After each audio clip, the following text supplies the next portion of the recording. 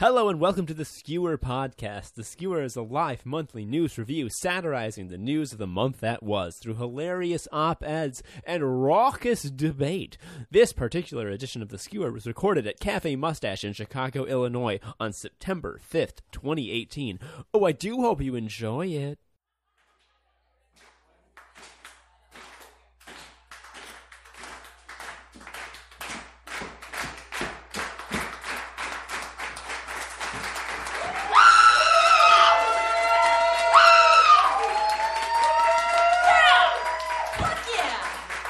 Welcome, everybody. Tonight, it's the September 2018 Skewer!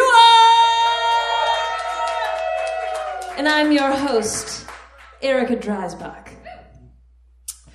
Well, August was another buck-wild, hot and heavy month, boys and ghouls. Despite the court-ordered... This is a little bit echoey, isn't it? It's okay. Yeah. A little hot, just like me. Oh. Despite the court-ordered deadline, which came and went in July, migrant families are still separated and detained in what can only be described as concentration camps. U.S. citizens of Latin descent living along the southern border are being denied passports. The president repeated white nationalist talking points again. The guy who brought Sarah Palin into our lives died. You can applaud for that. Asbestos is back in business. And just in the last few days, the local news in our fair city has made international papers. In a rare show of political foresight, Rahm announced yesterday that he is not running again for mayor. Yes, correct. And the trial of Laquan McDonald's murderer is currently in progress. The lawyer in me wants to qualify him as the alleged murderer. But I did watch a videotape of said murder, so unless you can demonstrate to me that Burger King employs a crack team of editors, he's murderer just. But right now I'm thinking about something you won't often hear about in the lamestream media.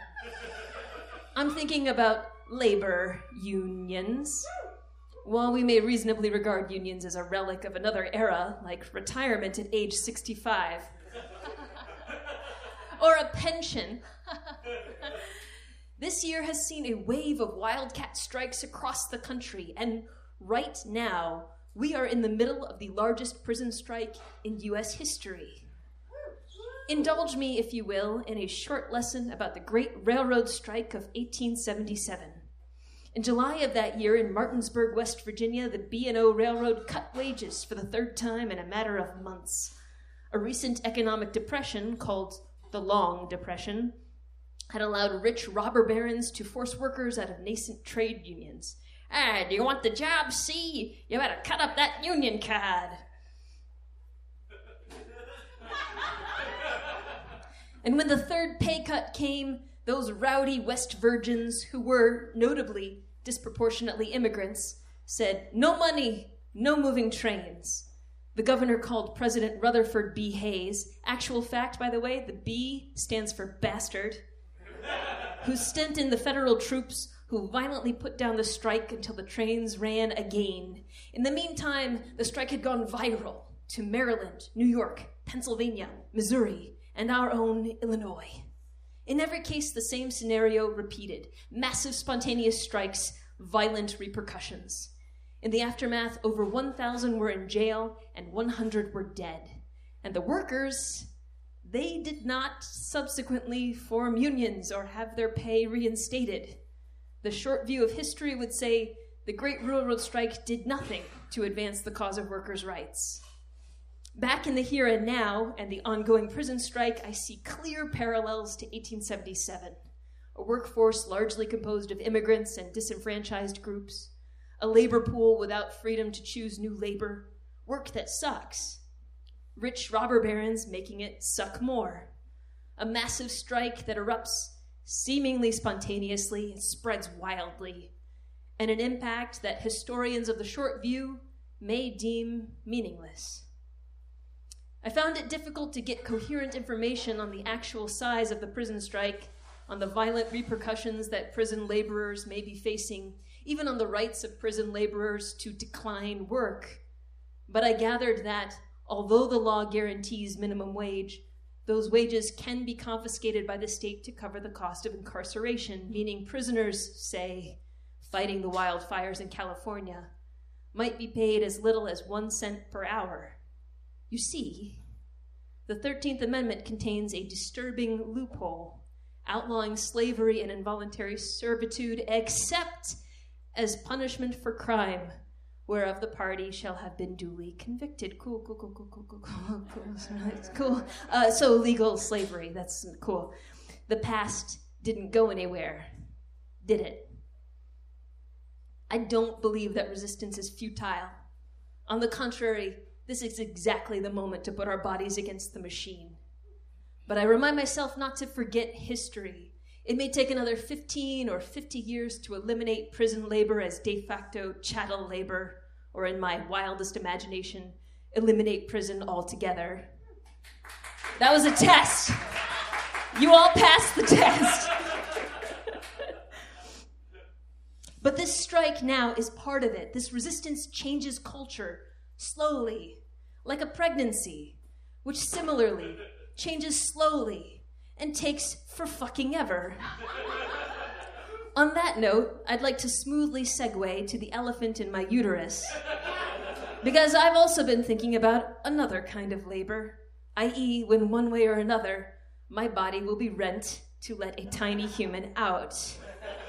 I've been a little cagey talking about it, the pregnancy, mostly because I always get the same questions. When are you due? Which is not your business. You're going to know when you need to know. Sometimes I ask people, what was the results of your last STD test? Or, you tell me, I'll tell you, hey. And then they ask boy or girl, and I usually say, well, the baby has Y chromosomes and a penis, so we're on track for assigned male at birth. After that, I mean, it's 2018, and the person goes, it's 2018, like that means something. I know that my child has a penis because at every single optical scan that I have had, medical personnel has made a big point of pointing it out to me. There's the heart. There's the penis. At my level 2 sono, the tech actually took a still, drew a giant arrow at it, and labeled it baby boy. And I like to think that baby boy was the tech's nickname for my child's genitals. Like, there's your baby, and there's baby boy. That joke goes out to my boy Randy. I am truly not interested in those millimeters of wang, aside from certain wang-specific diaper-changing tips in order to avoid the fountain of pee that I am interested in. But what I really am interested in is learning about labor, the big show, when the Stargate will open. With the right query, YouTube will show you some graphic videos. And people ask me, are you just trying to scare yourself? No. I didn't prepare to run marathons by hiding myself from information about marathons. Why would ignorance serve me? This is work. I'm preparing for the work. We got a great show for you tonight. Writers who have put in the work. But first off, we've got Kevin Johnson with the fake news quiz.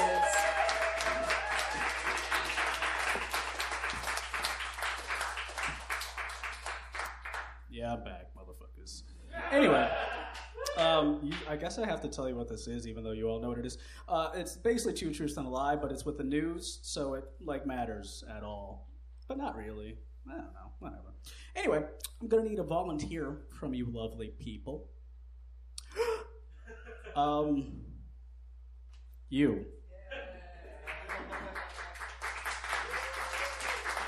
Yes. Yeah. Who are you? I'm Tom. I'm the co-producer of this show. This is the first Skewer that I'm not a part of, but guess what, bitch? I am now. I gamed the system. Tom, you have ruined it. Yes, truly. I have. Oh, now he's gonna take the fucking mic out. What is this, like a fucking... Yeah, I don't want to stand... Is this Seinfeld? I'm not... The fuck is this? Have you ever noticed that there's two truths and a lie?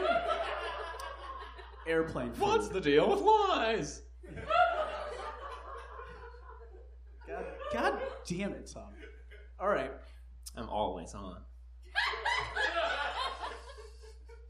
All right, Tom.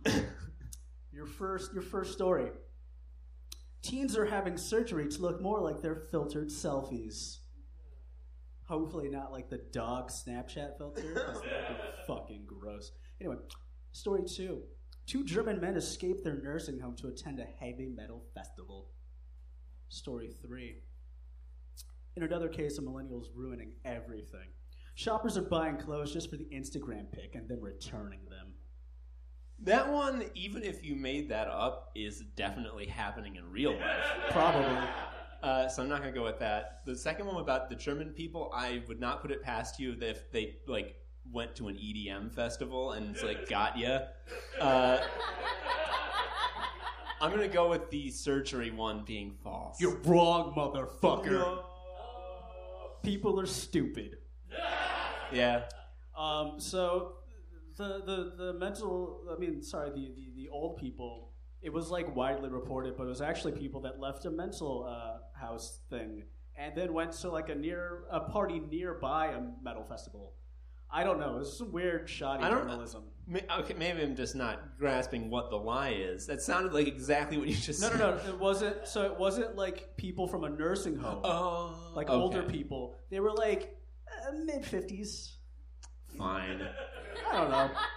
You gotta blur them lines, you know? I gotta find a lot of these, Tom. It's true. It is hard. Damn it. Okay, so this whole set is like dedicated to France, unexpectedly. This is dropping precipitously. Anyway, first story. A horny dolphin has shut down a French beach. Whoa. I think that works. Did you get it? Did you hear me? Yeah. Okay, yeah. That horny dolphin has shut down a French beach. Okay. Story 2. Nope, those aren't mailboxes. Paris rolls out sidewalk urinals. Yeah. That one's real. Story 3. A French theme park is in hot water after teaching lost children to pick up trash. After teaching lost children. You know how children get lost in theme parks? And they just... You gotta go to that jail. You'd be like, you wait for your parents. But why not put them to fucking use? Put them to work. Put them to fucking use. They're banning all the immigrants. Who's going to do that work, Tom? Okay. Children. That's a good point. It's children, Tom. So, the horny dolphin, again, even if you made that up, that did happen somewhere at some point. Probably. Dolphins are awful. But did it shut down a French beach, Tom? No, was he just so horny, like, in Australia, that he's like, oh, man, the French, They're just like, you know Sacre what? bleu. We read about this dolphin. Beaches, what's the appeal, actually? Yeah. I'm going to say That's that... a lot of dolphin semen. What was the second one? The dolphin, the child labor? The pee boxes. That was the real one. Yeah. So I'm going to go ahead and say the child labor one is false. Unfortunately, it is false. We are not using children to their full potential. The theme park actually trained some crows to pick up garbage. And then they're like, the birds can fucking do it. Why can't you, lazy shit? Wait, so they did both, the birds and the children? No children. Okay, so I was right. Yes, you were right. Yeah! You were correct, Tom. They trained crows. Oh, that's cool. Yeah, I guess. Yeah, I like that.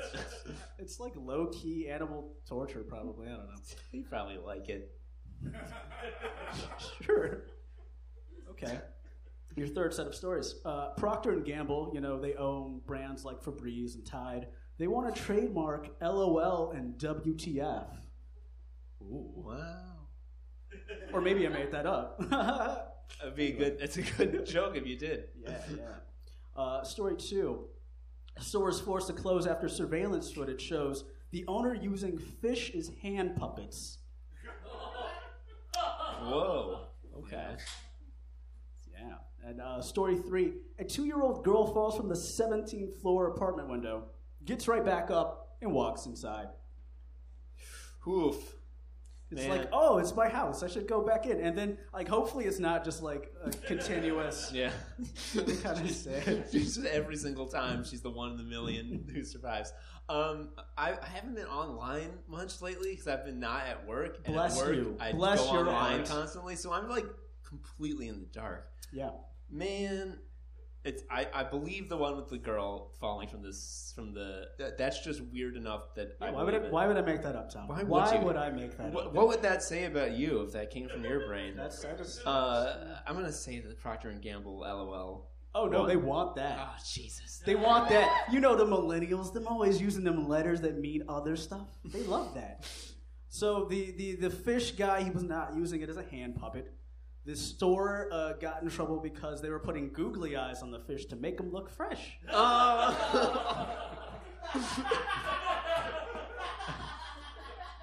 Fair. That seems completely reasonable.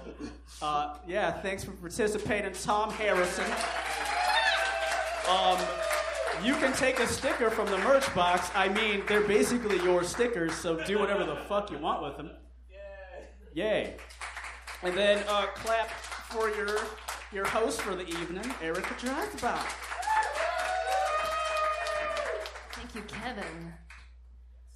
Next up, we've got our op-ed section, and our first writer is Jeff Phillips. He's a washed-up varsity cross-country skier and storefront theater method actor. His essays and short fiction have appeared in Metazen, Chicago Literati, Literary Orphans, and XRAY Literary Magazine. He is the co-founder of Zizobachi Papers, a literary journal dedicated to the novella, and a regular contributor for Drinkers with Writing Problems. You can find him on Twitter as @TheIglooOven or @theotherauthorjeffphillips.com. Welcome up, Jeff Phillips!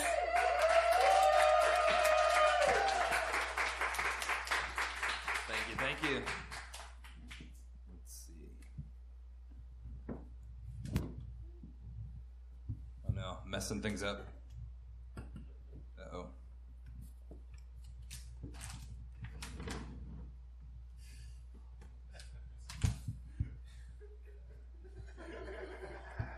I got greedy with the height. Let's try this. Thanks, Kevin.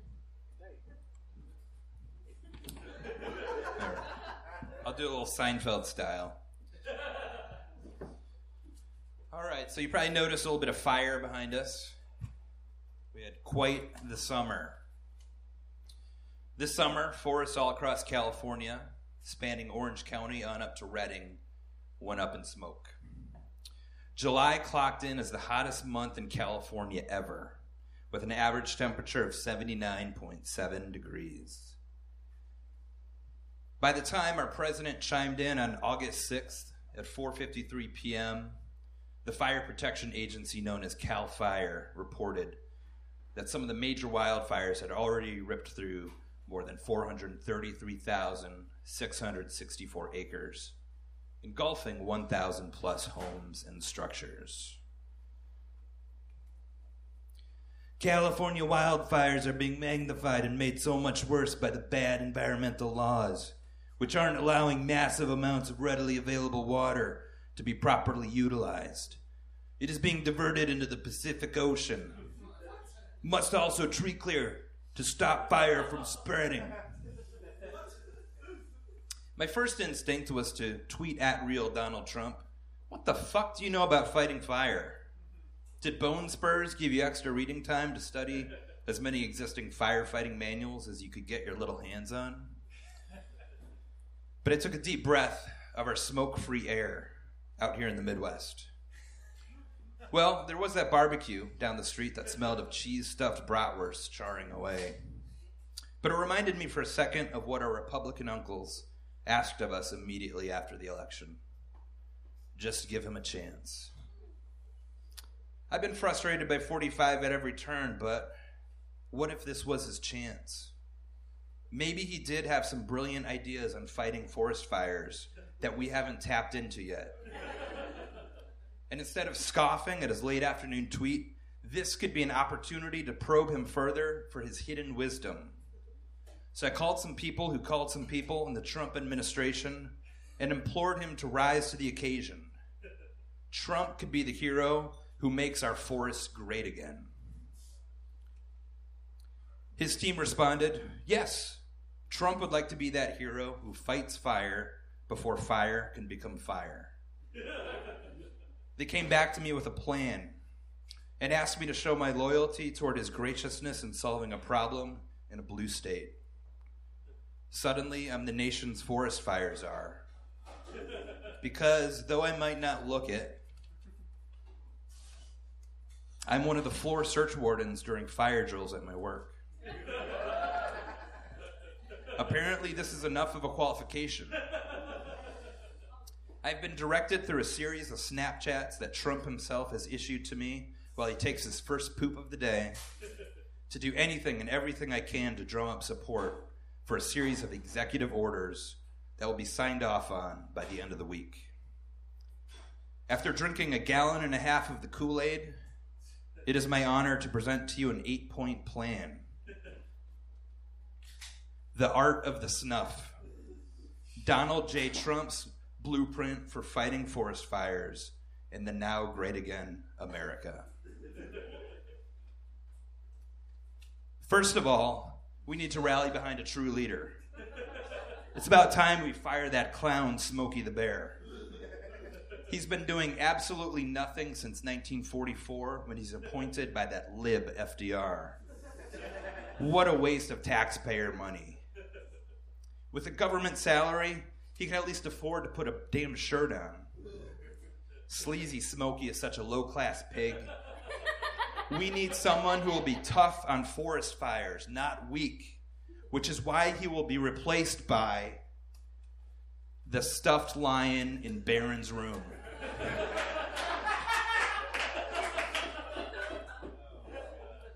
Then, we need to stop forest fires at the source.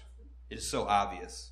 ISIS is dead set on destroying our beautiful American land because they hate trees and want this place to be a desert by the time they take over.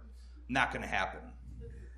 From now on, only legal citizens of the United States will be allowed entry into national, state, and local parks.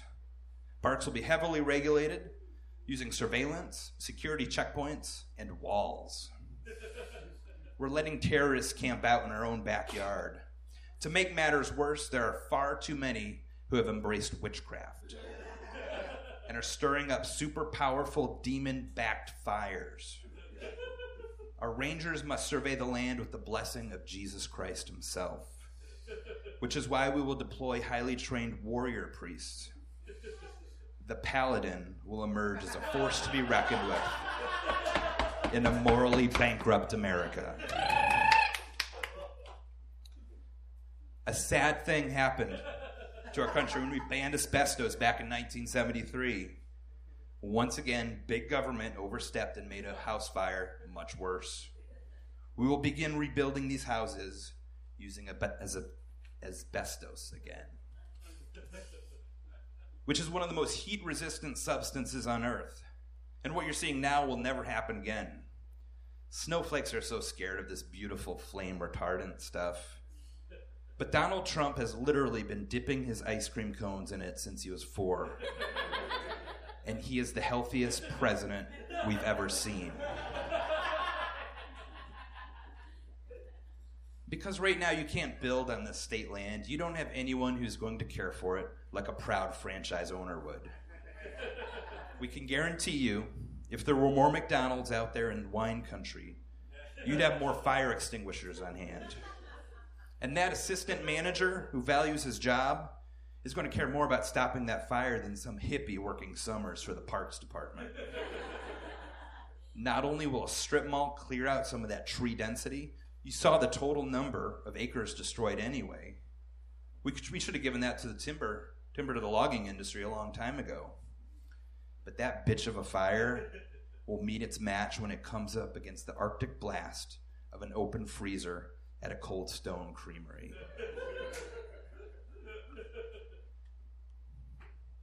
Everyone is so uptight about plastic water bottles. The Trump administration took a major step to tackle the problem of access to water in national parks when it overturned Obama's ban on the National Park Service's ability to sell plastic water bottles. If they only looked at the big picture, years of evidence shows us that most of the time these water bottles are tossed on the ground. There's a little bit of water left in it.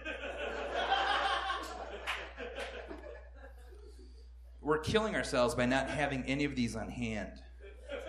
If a fire were coming at you, wouldn't you much rather having litter lying around with something you could splash at the hot beast?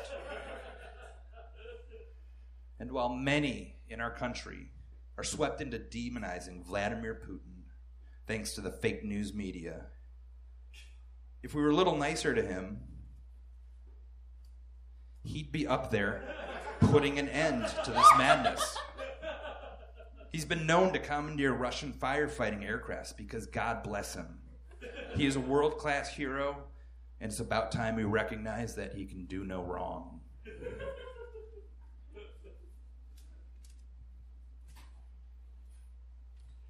These firefighters use so much cell phone data to track fires, it's not even funny. It's expensive. Verizon was unfairly criticized for throttling the Santa Clara County Fire Department's data. Liberals are crying that Verizon should have given them unlimited data in an emergency situation. The only way such a company like Verizon can afford to provide the services that firefighters need is to charge more. The end of net neutrality is going to be the secret ingredient that helps us win. As long as these firefighters pay their fair share and pay it on time, we'll have gargantuan cell phone towers erected in no time. And fire won't be a threat to them because they will be coated in thick globs of asbestos-laced paint. Do we expect telecom to build fireproof cell phone towers out of sheer goodwill? One thing you should all note is that telecom lobbyists are much nicer to Trump than any of these do-gooders. They play golf with him and let him win. They snap selfies with him and proclaim how his golf technique is the greatest. President Trump once saw Smokey the Bear at a golf event and said hi. And this goofy bear snubbed him so he could go take photos with little kids. Like these little twerps are more important than the 45th president of the United States.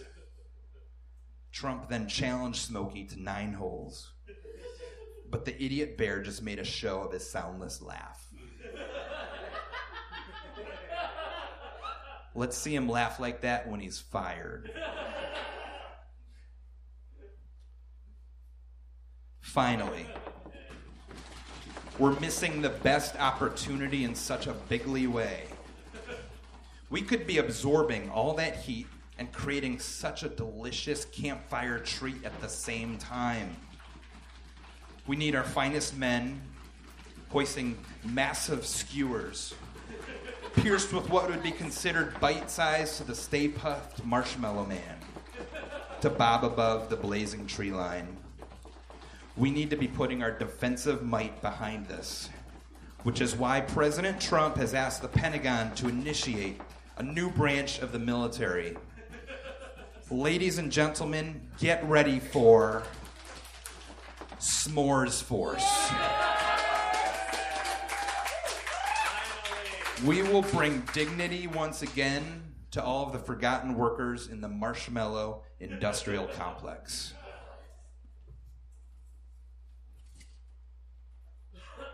This is an unprecedented time in our history.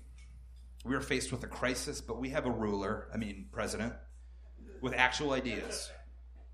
The art of the snuff will be implemented regardless of Democratic support. But rest assured, if you walk out of here critical of these ideas, you're anti-American. If Democrats choose not to embrace this plan, they can kiss goodbye the nicknames of tree huggers. Trump and his loyal followers will forever brand such obstructionists as tree cucks. So let's take a much-needed break from sparring with and distracting our leader and instead encourage him to truly think outside the McNugget box. so that fires will be contained at a percentage of 150%.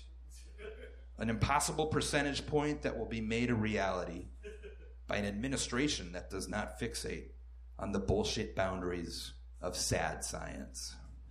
Thank you.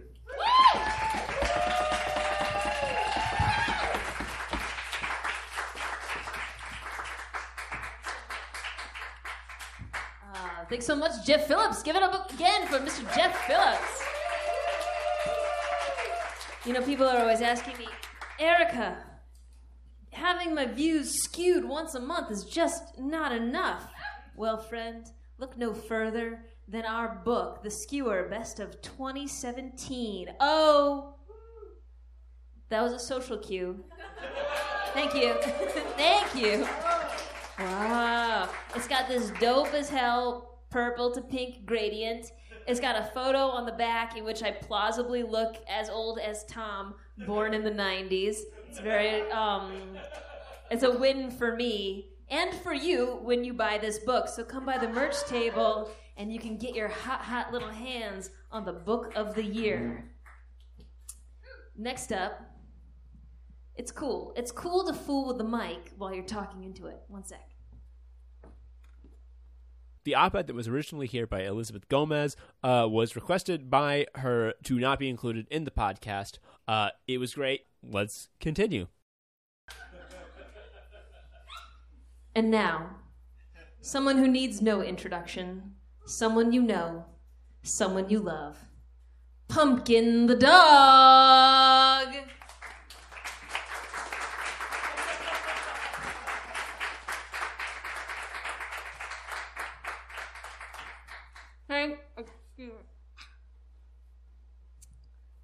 Hello? Hello, my name is Pumpkin. I am a dog.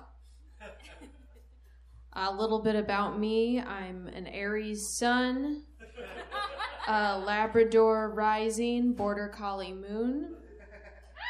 My pronouns are he, him, his. I do identify as a good boy. Thank you. And I am here today to speak to you about a boy who is very, very bad. You might be wondering how I wrote this, what with the paw situation, or how I thought this, what with the Labrador situation. Okay, Mom helps me out. It's a two-way street, though. For 30 seconds once a year, I let her put me in a party hat. It's even. You may also be wondering about my credentials. Well, I have flappy ears. Twice in 2016, I caught my tail. One time, I ate a whole bush. I'm capable of many great things. You can ask my stuffed friend. All right. I'm here to speak to you about a very bad boy named Louis C.K., who terrorized female comedians on multiple occasions by taking his dingle out of his leg shirt and pleasuring himself. When I heard about this on the NPR, I tried to be understanding. You know, I'm pretty sure in one of my past lives I used to be a human man because sometimes I feel like I deserve things. Anytime I see a human man holding anything, I go ahead and assume it's his dingle. When your paws are right there, why not? But every good boy knows that you don't pleasure your dingle in the presence of a non-consenting comedian. That's not how it works. And I don't do that. I had to learn the hard way, of course. One time I licked my dingle in front of my mom. She pushed me right off the couch. But I was a puppy then. And Mr. C.K. should know a whole lot better. Now, Mr. C.K. was a very, very bad boy on several occasions. And everyone knows that when you're a bad boy, you get sent to your crate. And no one talks to you. No one looks at you. It's a lot like that time that Trevor was allergic to you at the Oscars watching party. You stay in your crate.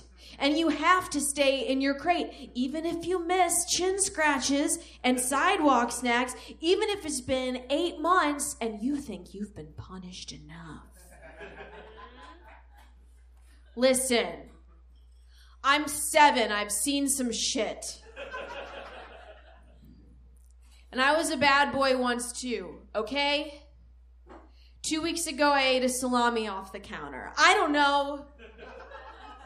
My kids came home in the big yellow car. I was very excited. I ate the salami. Mom didn't see me do it. My kids didn't see me do it.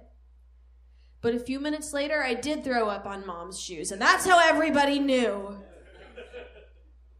And Mom yelled, and she put me in my crate. And you know what? I did not come out. I stayed in that crate for 15 minutes. And when I'd done my time and Mom let me back into the house, I vowed that I would never be a bad boy ever again. I did what I had to do. I went to obedience school, okay? And now I spend my days working hard, doing my job. I take my mom outside. After I make a poop, I do a little dance for her. In the mornings, I take my stuffed friend, I put him on Mom's face, right where he belongs. And every evening, at 5 p.m., I bark at the east-facing wall just in case.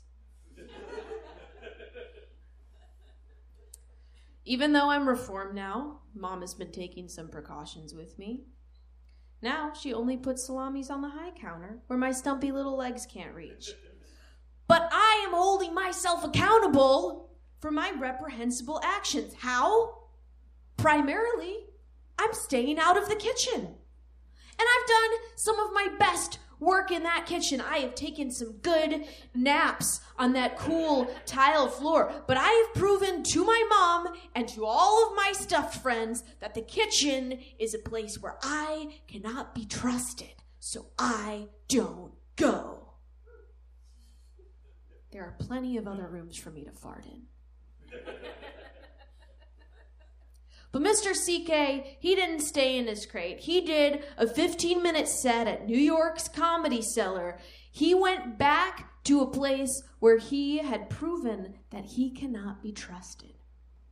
Mr. C.K. thought he could break the rules because being a comedian makes him a special boy. You listen. I know a thing or two about comedy. All right? One time I got my head stuck in a potato chip bag. It killed! Everybody loved it. I made Mom's Instagram story. I'm a comedian, all right? But that doesn't mean I get a free pass. So Mr. C.K., he came out of his crate. And everyone knows if you come out of your crate before Mom says it's okay, you have to go back to the shelter. And if you are unaware, the shelter is where you were before you found your forever home. I came from a shelter called Pause, and Mr. C.K. came from a shelter called a suburb outside of Boston. This is what I came to propose to you tonight. Someone needs to follow the rules and send Mr. C.K. back to a suburb outside of Boston. Because we need to set an example for all the other bad boys wiggling out of their crates. Because we're giving a whole lot of free passes. Maybe this is controversial, but I think Mr. Weinstein should get put down.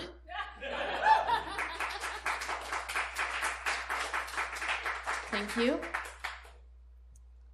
And Mr. C.K. can go on telling his little jokes, but he can no longer tell them in the kitchen. I mean New York. I mean anywhere other than a suburb outside of Boston in his parents' basement to an audience full of stuffed friends while he puts himself through obedience school and only takes his dingle out in private like he should. Thank you. I'm gonna go take my mom out now. Have a lovely evening.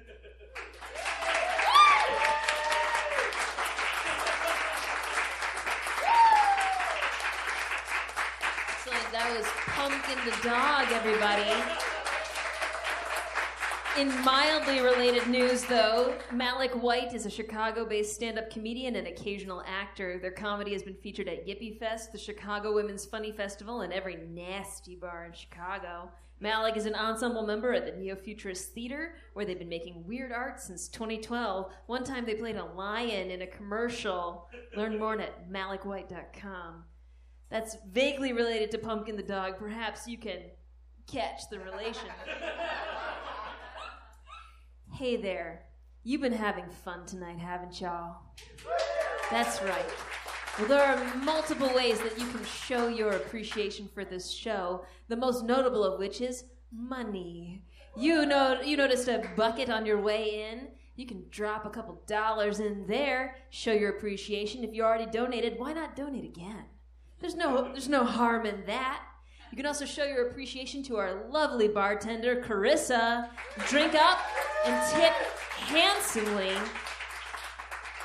Our last op-ed writer of the evening, Josh Watkins, is, unfortunately, a fiction writer. Keep an eye peeled for his podcast with Tom Harrison and Joe Anderson, where they make him watch anime, and he hates it. You can follow Josh at Simple Ranger on the Bad website. You know the one. The one that an actual white supremacist runs, but we're all still there. The Bird website. Welcome up Josh Watkins.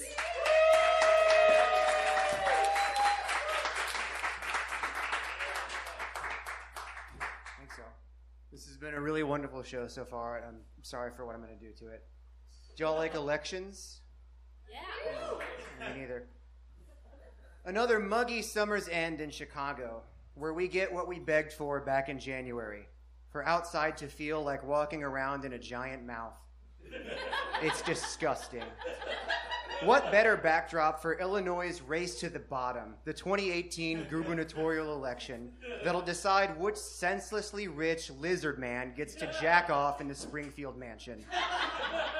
Another boring duel of bad versus worse. Two candidates nobody asked for vying for power either one will undoubtedly waste. Feel like you've heard this one before? You have. The thing that won't die, the 2016 presidential election, where the people were offered two loathed and loathsome candidates, the syphilitic Muppet baby Caligula versus a conniving glass of warm skim milk. Since then, many other states are beating back America's money-drunk proto-fascism with strong progressive and socialist electoral candidates. Earlier this year, Emily Sirota ran in Denver's Democratic primary for state rep. She called out Colorado's Planned Parenthood for enlisting Trump's Labor Department to bust a burgeoning union.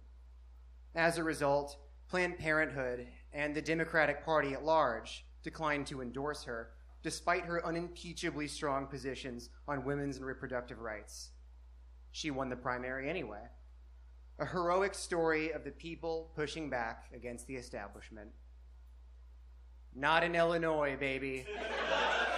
Our similar candidate, Marie Newman, was also too far left for a Planned Parenthood endorsement. She lost by a hair to handsome Dan Lipinski, whose office continues to thwart my letter bombs. Lipinski inherited his daddy's state rep seat back in 2005 and ever since has been proudly representing Democratic values, anti-choice, anti-queer, anti-immigrant. His moral impoverishment is well reflected in his physical appearance, by which I mean he looks like absolute dog shit. Rain or shine, the Lincoln state will never stop greasing the crooked gears of its bloated, self-sucking machine.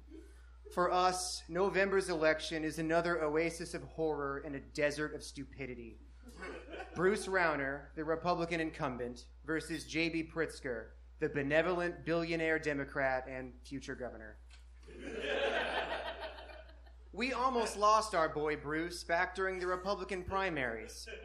His opponent, Representative Jeannie Ives, described Rauner as an Ivy League gender studies professor. She also believes Chicago's gun violence is solved by fathers in the home and that transgender rights are junk science. Ives graduated from West Point Military Academy, like any true goose-stepping psychopath. And you may remember her for creating one of the most offensive TV ads this side of Jim Crow. Rauner's Republican constituents are so exhausted that not only did he barely beat Ives, but turnout for both was dismal. And whomst among us isn't exhausted with Governor Rauner? Rauner's first term looks like this. Sitting in his office, quietly sobbing to the same Merle Haggard record. Each month, he releases a statement to the press that Mike Madigan has yet again hidden his keys. He couldn't drive to the Solutions Mart and get Illinois back on track. But about once a fiscal quarter, the only measurement of time that makes sense to Rauner, he does something to cripple union power, or cut social spending, or his favorite, vetoing things. Just last month, he vetoed a bill expanding voting rights to pretrial and post-jail inmates. He also vetoed a bill that would gradually bring Illinois teacher pay to the basically living wage of $40,000 a year. He favors a merit-based raise system. This is, after all, the man who referred to half of Chicago's public school teachers as illiterate. Lest we forget, Rauner vetoed several budgets over a 2-year period because they just weren't Ayn Rand enough for him. All while his surrogate PACs spent over $1 million on TV ads blaming Democrats. Rauner's surrogate group, the innocuously named Illinois Policy Institute, has taken advantage of the Supreme Court's busted Janus ruling by sending mailers to members of the Chicago Teachers Union, urging them to stop paying dues. He paused acceptance of Syrian refugees. He has not renovated Illinois' infrastructure. Even after some research, I barely understand how pensions work, putting me at least 2 steps ahead of Bruce Rauner. But he's back on the campaign trail, zipping around downstate on a chopper and wearing his big boy leather vest studded with dozens of enamel pens, including, no shit, his Dartmouth alumnus button. Squint and you can almost see a working class Joe instead of a private equity homunculoid. Allegedly, his childhood nickname was Smiley, even though his smile looks like one of the scary masks from that episode of Goosebumps about the scary masks. Bruce Rauner is a used-up vacuum bag. But at least he's not a criminal, you may cry. But if you think making roughly $90,000 an hour in 2015 isn't in some way morally reprehensible, then I don't care about your vote.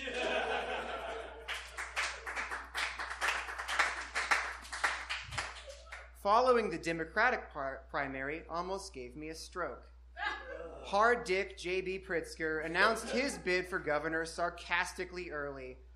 Before anyone else drew a sword, Pritzker's machine connections netted him preemptive endorsements from trade unions and tepid pro-capitalist nonprofits.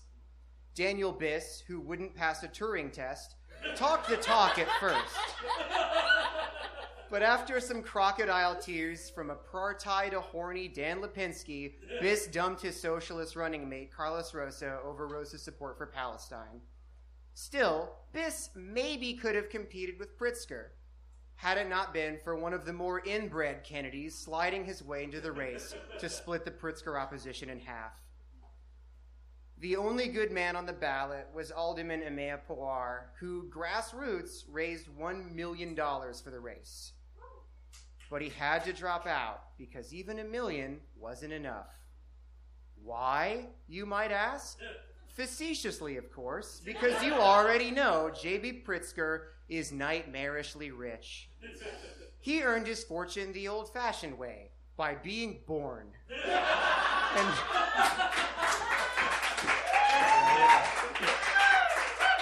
And now he can pit his $3.3 billion against Rauner's $500 million in the most expensive gubernatorial race in American history. A pedantic note to put these figures into perspective: 1 million seconds equals about a week and a half. 1 billion seconds is 32 years. Combined, Rauner and Pritzker have spent $90 million on TV and radio ads alone.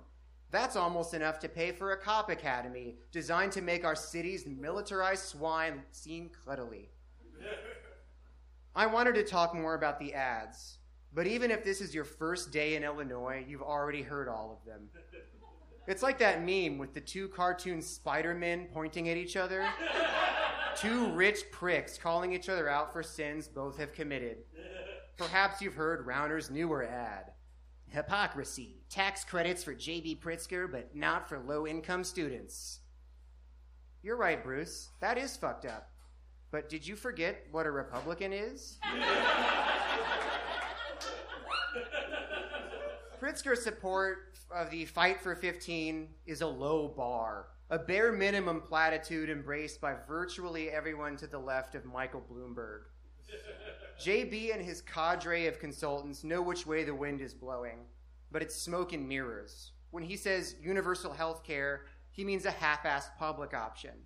When he says job creation, he means courting the Bezoses and Musks of the world to bring unstable, exploitative work to Illinois. When he talks about diverting more resources to black and brown communities in Chicago, he means private investment, means testing, and tax credits. But capitalists can't fix redlining. They can't address drug or gun epidemics without tossing a bunch of young people in prison. JB, you and your big, ugly family look like clip art images of rich people. And the system has worked well for you all, but it certainly won't work for the rest of us. For the constituents, the only hope for a candidate like Pritzker is that we can push him further on issues and hold him accountable. But I've heard this song before, and it goes something like this.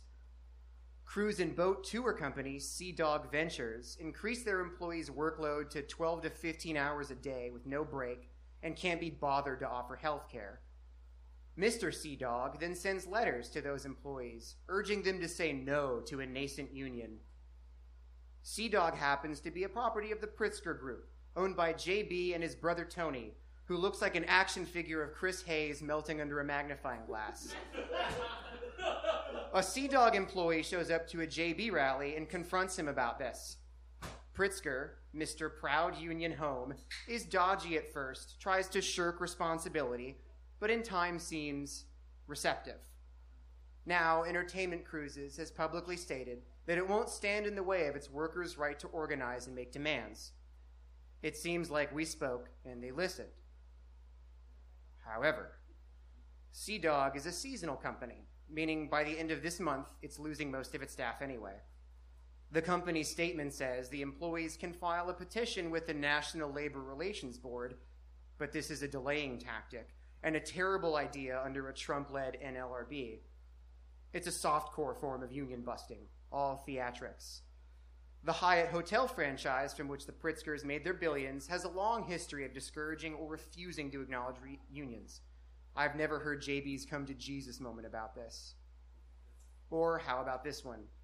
Pritzker's campaign website flaunts unpaid internships, limiting it to young upper-class folks who aren't hungry. The Campaign Workers Guild starts asking how the richest baby in Babylon could possibly advertise an unpaid internship. Now the JB for Gov site has changed to say these internships are paid. A win for public scrutiny? I'm afraid not. The paid internship is murky and incentive-based, a pseudo-scam like Greenpeace canvassing. The Pritzkers of the world can only be pushed so far because they don't need us. In our current political system, the amount of money they have makes full participatory democracy obsolete. It's the post-Labor Day election surge, meaning we finally get to watch these two clowns duke it out on the debate stage. Rauner, historically debate-shy, is pushing for 12 debates before November, flailing like a cornered rodent. The debates will be written by an algorithm and performed by animatronic stand-ins. JB will inevitably take the cake. The legislators' Madigan faction will shoot down any attempts to amend Illinois' Constitution in order to, suspense, allow minimum billionaire and millionaire-only taxes, and little will change. If there's hope for us in Chicago, it's Rahm Emanuel's mayoral power vacuum now that he's belatedly fucking off. but I have my doubts. Illinois is a living example of electoralism's limitations. Sure, we'll sigh and vote for Mr. Moneybags, but it's on us to push for lifting Illinois' ban on rent control, to fight the cops and developers and privatizers and union busters, to put our physical bodies in the streets and sometimes in harm's way, all the while readying our battering rams. They can't keep us outside the doors forever. Thanks, guys. Josh, I was a Greenpeace canvasser one summer in Manhattan. I can vouch for it being an actual scam invented by, wait for it, Ralph Nader. That's true. On the subject of elections, we here at the Skewer have voter registration forms. Now, I have brought these to at least 4 skewers, and I have not had one person register. If you are not registered and you feel that emptiness in your heart, and you're like, are they going to shame me if I admit I'm not registered to vote? The opposite, man. I guarantee you a standing ovation. So is there anyone tonight who wants to register to vote by the power vested in me?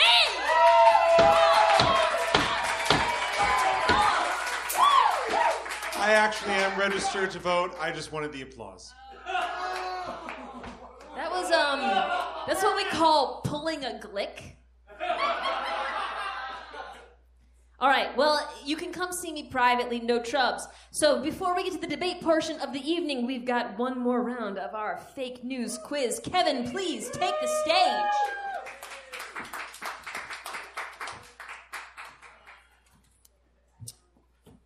I thought she was like volunteer. I was like, oh shit, that was crazy. No, go to the bathroom. Do not go to the bathroom here. That is terrible. Thank you. She's like, I won't pee on the stage. I was like, oh, thanks. Anyway, like Tom before you, volunteer. Or be voluntold. No, I'm kidding. I can't. I don't have that power. Please, somebody, come on. I literally cannot leave. God damn it. They're already booing you. I earned that. I deserve that. You really fucking did. How dare you? All right. For context, this is like my 27 trillionth time doing this. And you've gotten one right out of all of them. Yay. All right, you know how this fucking goes. That's because you do not literally tailor the questions for me. Yeah, fuck that shit. This is America, motherfucker. Nothing's the truth anymore. Anyway, story 1. Museum visitor falls into giant hole that looks like a cartoonish painting of a giant hole. Okay. Who'd have fucking thunk that? Story 2. A woman cons dozens of men into date using Tinder, then sets them against each other. That has definitely happened at some point, but it might not have been this month. I will accept that. After Chicago police leave bait truck full of Nike sneakers, rappers plan to settle the score with a truck full of donuts in Mount Greenwood.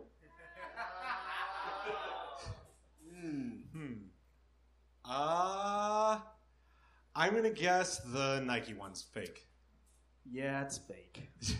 That was like too oddly specific. It was too oddly specific. Okay, so rapper Vic Mensa, who was formerly of Kids These Days, a band that I was cool with, they set up 4 anti-bait trucks and they had like a bunch of free shoes, which was cool. Then everybody could just get them. So yeah, it's not as bad, but it was good.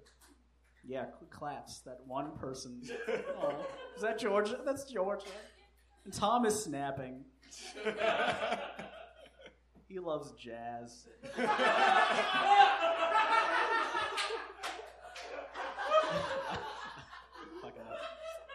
Okay, next set of stories.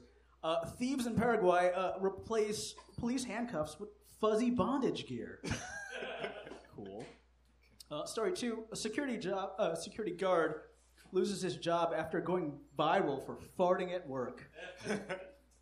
And story 3, Christopher Robin, I don't know why I can't pronounce R's, Christopher Robin won't get a release in China where Winnie the Pooh is a symbol of the resistance. Okay, that one's definitely actually true. I heard about that.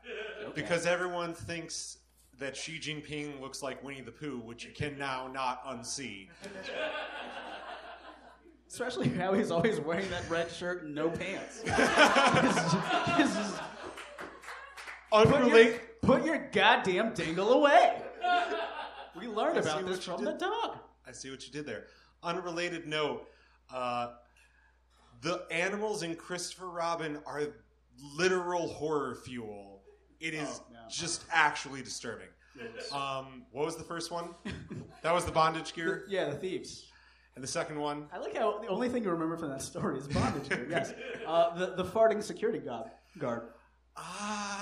I'm going to guess the bondage gear one's fake. Yeah. Wow, this is the most...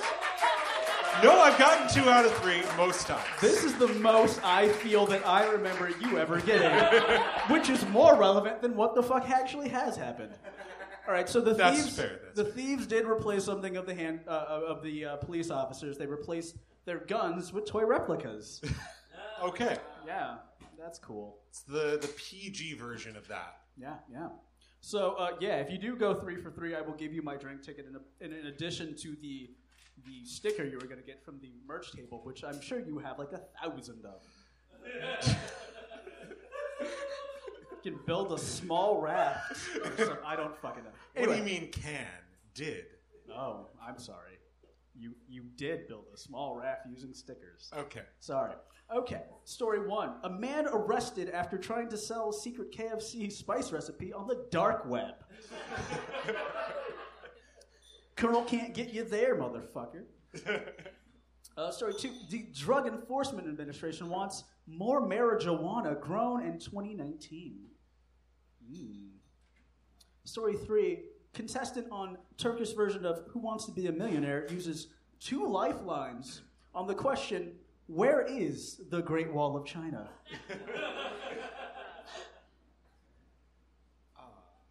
Bonus point if you can tell me where it is.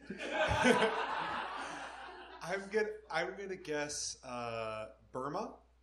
God damn it, Carl. God damn it.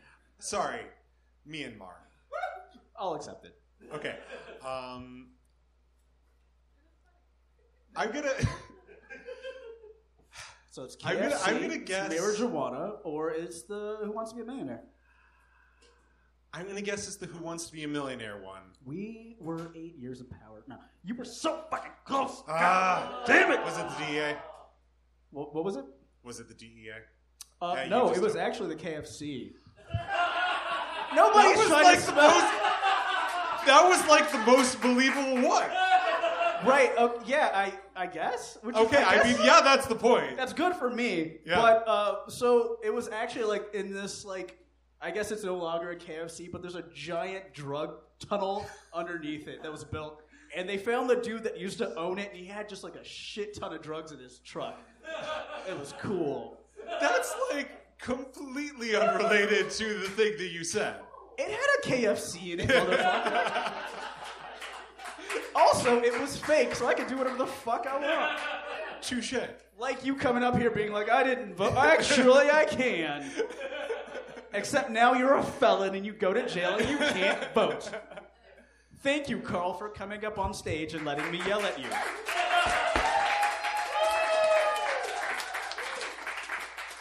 Erica Dreisbach, please proceed with the debate. All right. Thank you, ladies and ghouls. And now for the highlight of the evening, the massive debate portion, in which 2 writers will vie for the coveted Skewer. Our first writer, Megan Henricks, is a writer, comedian, and illustrator from Chicago. She can be seen all around town on shows like this one and co-produces the narrative variety show Beginning, Middle, End at the Hideout. Please welcome to the stage, Megan Henricks. And Carly Oishi is the co-founder of Misspoken and Solo in the Second City. You can find her writing at oisshe.com.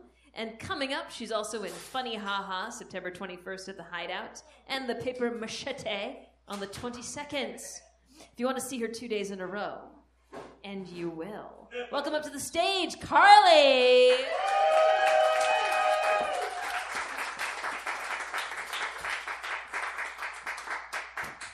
For our debate tonight, in August, the Trump administration announced rule changes to dismantle provisions of the Clean Air Act that target petroleum and coal power plants.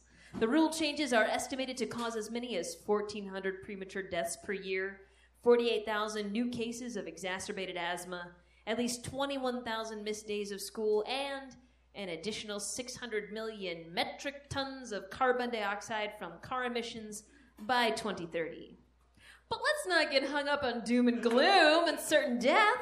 Surely there's a compelling positive side to these changes. Carly, what will you be arguing? Pollution will make our lungs stronger. Excellent. And Megan, what will you be arguing? That we should burn all of the coal and oil as fast as possible so we can get to the part where we have a nice clean planet. All right. By determining before the debate, we have determined that Megan will be going first. So, Megan, take it away. Thank you so much. So, Trump is currently working on deregulating the coal and oil industries, and you know what? This is actually great news, because it has shown us the real problem here. Coal and oil still exist. This is why I am here today to offer you the best, fastest, most fun, and indeed only true solution to the problem. We burn all of the coal and oil as fast as we possibly can. That's right, folks. Much like the fat joint Hillary sparks up every time Mueller makes another indictment, we must light this shit on fire and keep smoking it until we're left with a fresh, clean slate. And perhaps just enough of a buzz from the fumes to remember what hope feels like. Your first reaction to this statement might be, Megan, wow, no, way too drastic. Absolutely not. And to that I say, when there is a toddler in the seat of power, we must baby-proof the house. And at this point, emission standards aren't enough. We know that. This is not an administration that believes in having standards. So we must protect ourselves and clean up the planet once and for all by completely getting rid of these things that we can't keep our hands off of. Not only that, but we're gonna have a fucking great time doing it. My liberal, progressive, endlessly patient, tote bag wielding friends, aren't you tired of being the good, restrained, responsible ones? Don't you wish once, just once, you could be the bad guy? Now you can. And better yet, now you can be the good guy by being the bad guy. Don't act like you don't miss guilt-free plastic straws. Oh! Don't you dare pretend like you would rather suffer through a crammed ride on the L to work with some weak-ass steamed broccoli and Tupperware weirdly heating the top of your thighs, when instead you could guzzle gas in an air-conditioned behemoth right to the front door of your climate-controlled office, take a motor scooter to the elevator, get takeout delivered for lunch, and just throw all that shit away. Without having to make some big, dumb show for Brian of how you recycle it. I'm talking air and water shows every week. Let's set up some real Fast and Furious drag race shit around here. Winter in Chicago is coming, and no longer must you suffer restraint with a thermostat. If you can immediately waste a coal or oil product, we want you to do it. Stop trying to beat money and greed with reason and moderation. It doesn't work. Join the winning team, have a little fun, and use extremism instead. And you guys, realistically, we don't have time to try reasoning with these assholes. Flint still doesn't have clean water, the government put a bunch of immigrant babies in cages, and we've been pretending like retweeting our anger is gonna do something about it. We have bigger fish to fry than nitpicking line items and EPA standards. And why would you want to when you could be frying eggs you had flown in from South African ostriches on the top of your Hummer instead? There are two potential arguments against this. The first is, slow and steady wins the race. If you blow through all this toxic material, you'll probably kill a bunch of people before we get to the nice, clean planet idea. Okay. Will there probably be some casualties with this kind of no-holds-barred going-out-of-business sale? Sure. I mean, somebody always gets trampled on Black Friday. But if you're so worried about carbon emissions, and we have established that you are, this shouldn't really be a problem for you. You know who has the smallest carbon footprint? Dead people. The second argument against this is, but what about the children? Won't they all get terrible asthma and miss a bunch of school? First of all, maybe they should be missing school. They keep getting shot there. Yeah, so really, I'm solving two problems at once. You are welcome. Second of all, is the hero in the movie ever the protein shake guy who spent every waking hour at the gym? No. It is the nerd with the inhaler who got homeschooled, slept in the same bed as his parents until he was 15, and developed some pretty weird ideas as a result. I'm sure my opponent would love for you to believe that lowering emission standards slowly over time will strengthen people, potentially even creating a super race of stronger, better people, blah, blah, blah. This is a terrible idea. First of all, I think we can all agree that waiting for a solution is un-American. Second of all, humans are idiots. Even me. Recently, humans have not only been idiots, they've been racist, trigger-happy, power-hungry, ignorant, history-denying Nazi idiots. Trust me, you don't want to spend a bunch of time making those people stronger. We are no longer living in the Obama era of hope and change. Evolution is a gamble and a crapshoot at best. And if you're willing to risk the future of the planet on the hope that a little extra coal emissions will help people grow bigger muscles and the ability to empathize, you might be an idiot. Just like the fella running the country, which brings me back to my earlier point. Let's throw a party, light this shit on fire, and clean up the goddamn house. Thank you.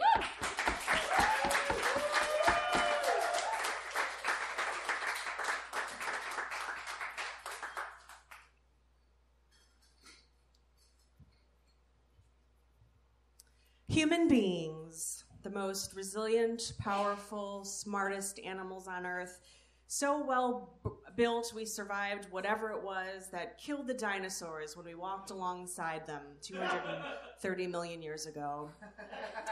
It was probably God. His son Jesus resurrected. Mary didn't even have to have sex to get pregnant. I'm an atheist, otherwise I'd think of more examples from the Bible. But either way, remarkable, wouldn't you say? Man will live through whatever is hurtled his way, and I guess we'll just see about women. That guy who was our president and all of those saint-like people at his side have already made such considerable contributions, not just for this country, but for our planet. Climate change is not real, and even if it was, who cares about protecting Parisians? When the apocalypse comes, Americans should take top priority. We set an example to the world with our maternity leave policies, infant mortality rates, superior education system, and accessible health care. And how about guns? Everyone should have one. Studies show there is a direct link between intelligence and firearm ownership, and I don't have to cite my source because our president doesn't have to, and I don't know why someone as unimportant as me, a woman of color, should be held to a higher standard than the most powerful man in the world. Besides, if you have a gun and you are shot, then you don't deserve to live because you weren't good at defending yourself, which is like the definition of survival of the fittest. The White House's stance on Nazis is admirable. I mean, some of them are very fine people who have proven to the world that tiki torches can be used for more than just a backyard barbecue. If that isn't genius, I don't know what is. But the most amazing thing the President of the United States has done through expert, thoughtful policymaking is the separation of children from their parents at the border. Now we know that even babies can survive without their mothers for an extended period of time and everything is totally fine and good and, dare I say, wonderful. These children are now mentally and physically prepared to survive even the most traumatic, harmful, horrific situations. You know, the tens of thousands of scenarios that pale in comparison to being ripped from your mother's arms, never knowing if you'll ever see her again. So all of this hubbub about rolling back restrictions on the burning of coal and a car's ability to pollute the air is really counterproductive. There clearly isn't enough food or medicine or Kushner-owned Manhattan high-rises in this country to help every citizen. And this is just a kinder, gentler version of the purge. 1,400 additional premature deaths? I mean, our fearless leader could bench press that many people. Besides, those 1,400 people should have moved to an area with less pollution or remodeled their houses for better air quality or bought better health insurance or just never left the house. It's called Amazon and Instacart, people. Also, asthma is treatable. And I mean, they wouldn't be able to outrun the zombies, so... Air can't be damaged permanently. We are constantly making new air every time we exhale. So it doesn't really matter what we inhale because our lungs clean it. And that is my expert understanding of how this works. And I'm only half as smart as the leader of the free world. Look, we should all just aspire to be American ninja warriors. A little burning coal wouldn't keep these true athletes from completing a man-made obstacle course, just like it won't harm us regular folks who could only dream of conquering the barrel roll, spider wall, log grip, bridge of blades, curtain slider, floating chains, prism tilt, monkey peg, spinning wheel, quintuple steps, dancing stones, cat wrap, bungee throw, cargo crossing, wind chimes, Big Dipper, swinging spikes, and warped wall.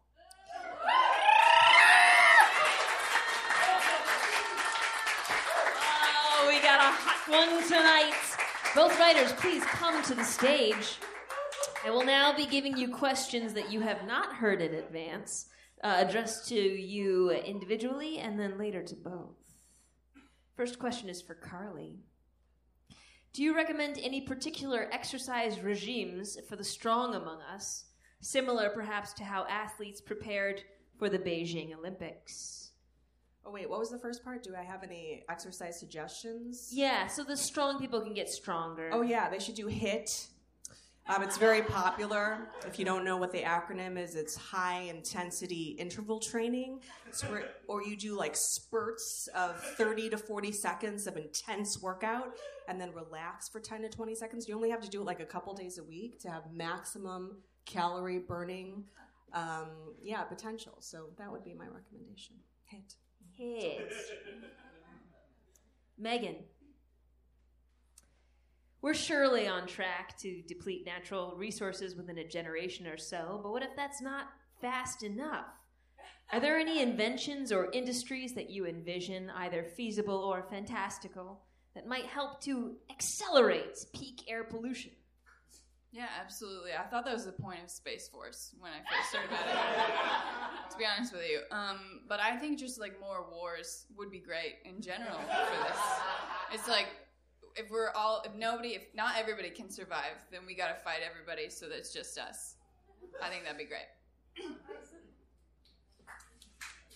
Yes, applaud that. Good. That is good, audience. Carly, the next phase of human life will include robotic bodies. I think that's obvious to everyone here, obviously. Should we prevent weaklings from gaining access to bionic lungs that they might survive in a future meant only for the strong? And if so, how? And if not, why not? We still need slaves. So since we're getting rid of all the non-legal people, We're going to need people to like bring our quarter pounders and our Cokes and all of those things. So, I just believe that everyone should be able to survive and provide for me. A generous vision of the future. Megan, you present a very appealing case because it dovetails so nicely with not having to do anything different or uncomfortable. Yes, thank you. As the French would say, laissez-faire, pardon my French. Do you believe that an invisible hand, perhaps composed of toxic fumes, could be said to guide us toward a better future? And if so, how big is the hand? And if not, why not? Can you repeat the question? Yeah, I can start with the hand. Yeah, no, it's cool. It's cool. There's a lot of ideas coming at you fast and furious. It's cool. Is an invisible hand going to be guiding us toward a better future? With this laissez-faire, let it be, just not even worry about things, just relax, man. But is it also maybe a literal hand? And if not, why not? I think the hand is not a literal hand, but there definitely is a toxic fume hand guiding us toward a better future. It looks like this. And it's not a literal hand because this is sort of like our version of climate change religion. You know what I mean? It just lives within all of us, the toxic hand. So the toxic hand in me recognizes the toxic hand in all of you. And then this last one is a question for both of you. I wrote this debate prompt even though I promised you both that the debate is the ha-ha funny climax of the show. In truth, thinking about federally sanctioned collapse in air quality makes me quite depressed. Is there an upside to this type of self-destructive tendency of mine to deliberately expose myself to ideas I find disturbing? This gets a little bit meta. I'm going to vamp for a second. This is the vamping. Go ahead. Help me out, ladies. Wait, so what's the question? Is it a good thing for you to keep exposing yourself to these types of questions? Exactly. Oh, is there an upside to it? Sure. Yeah. You know, like maybe it'll make me stronger, or maybe it'll help me end it all more quickly. You don't have to laugh at that. Helping you prepare for 2020.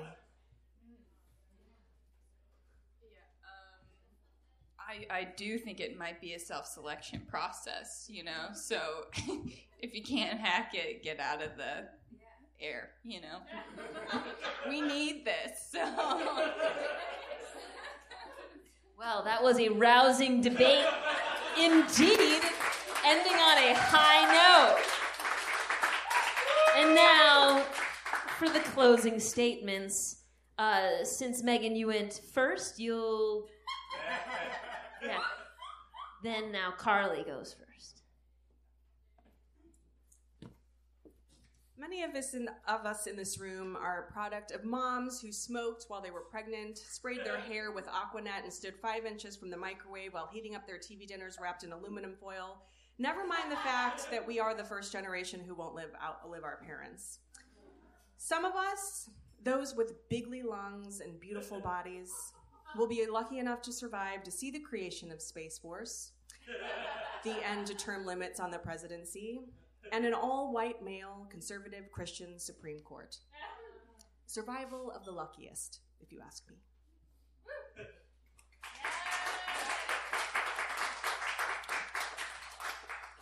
Unfortunately, we've reached the point where we need to go on a coal and oil diet.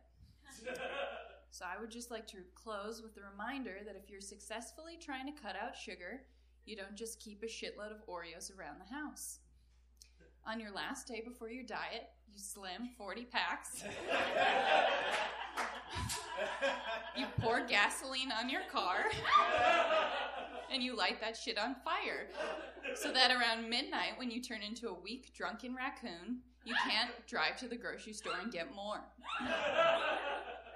Moderation has never actually helped to make anybody stronger, and it certainly hasn't ever created meaningful change. Let's clean up the planet the only guaranteed way we can, by destroying the things that make it so dirty. Thank you.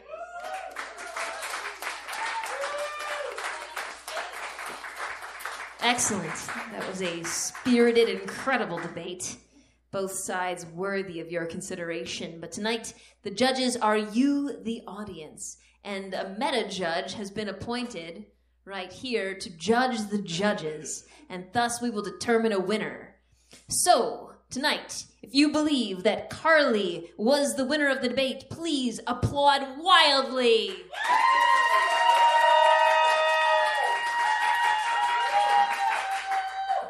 And if you believe that Megan was the winner of tonight's debate, please applaud wildly.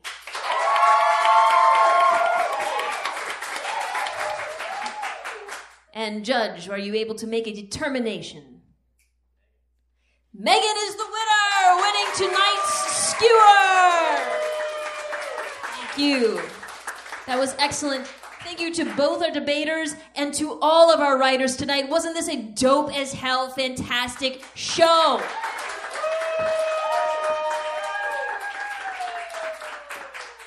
All right, our next show is going to actually be not on a first Wednesday. It's going to be at Lit Crawl at the Hop Leaf. Y'all been to the Hop Leaf?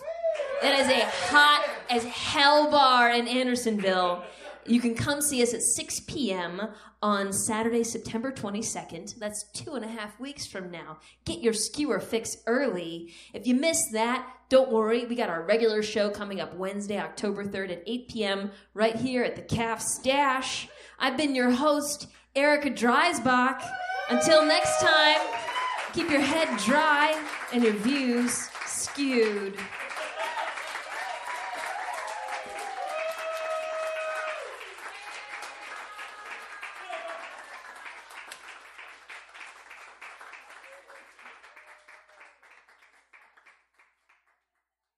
Thank you for listening to the Skewer podcast. If you liked what you heard, you can come to a live show the first Wednesday of every month at Cafe Mustache in Chicago. If you can't make it to Cafe Mustache, you can like us on Facebook and Twitter, or subscribe to us on iTunes or wherever you get your podcasts, or give us a review, or tell your friends about the Skewer. I don't know. Any sort of word of mouth is good for us. If you'd like to be on the show, feel free to contact us at skewerchicago@gmail.com. We always are excited to have new people on the show. Thank you so much for listening. We'll see you next month.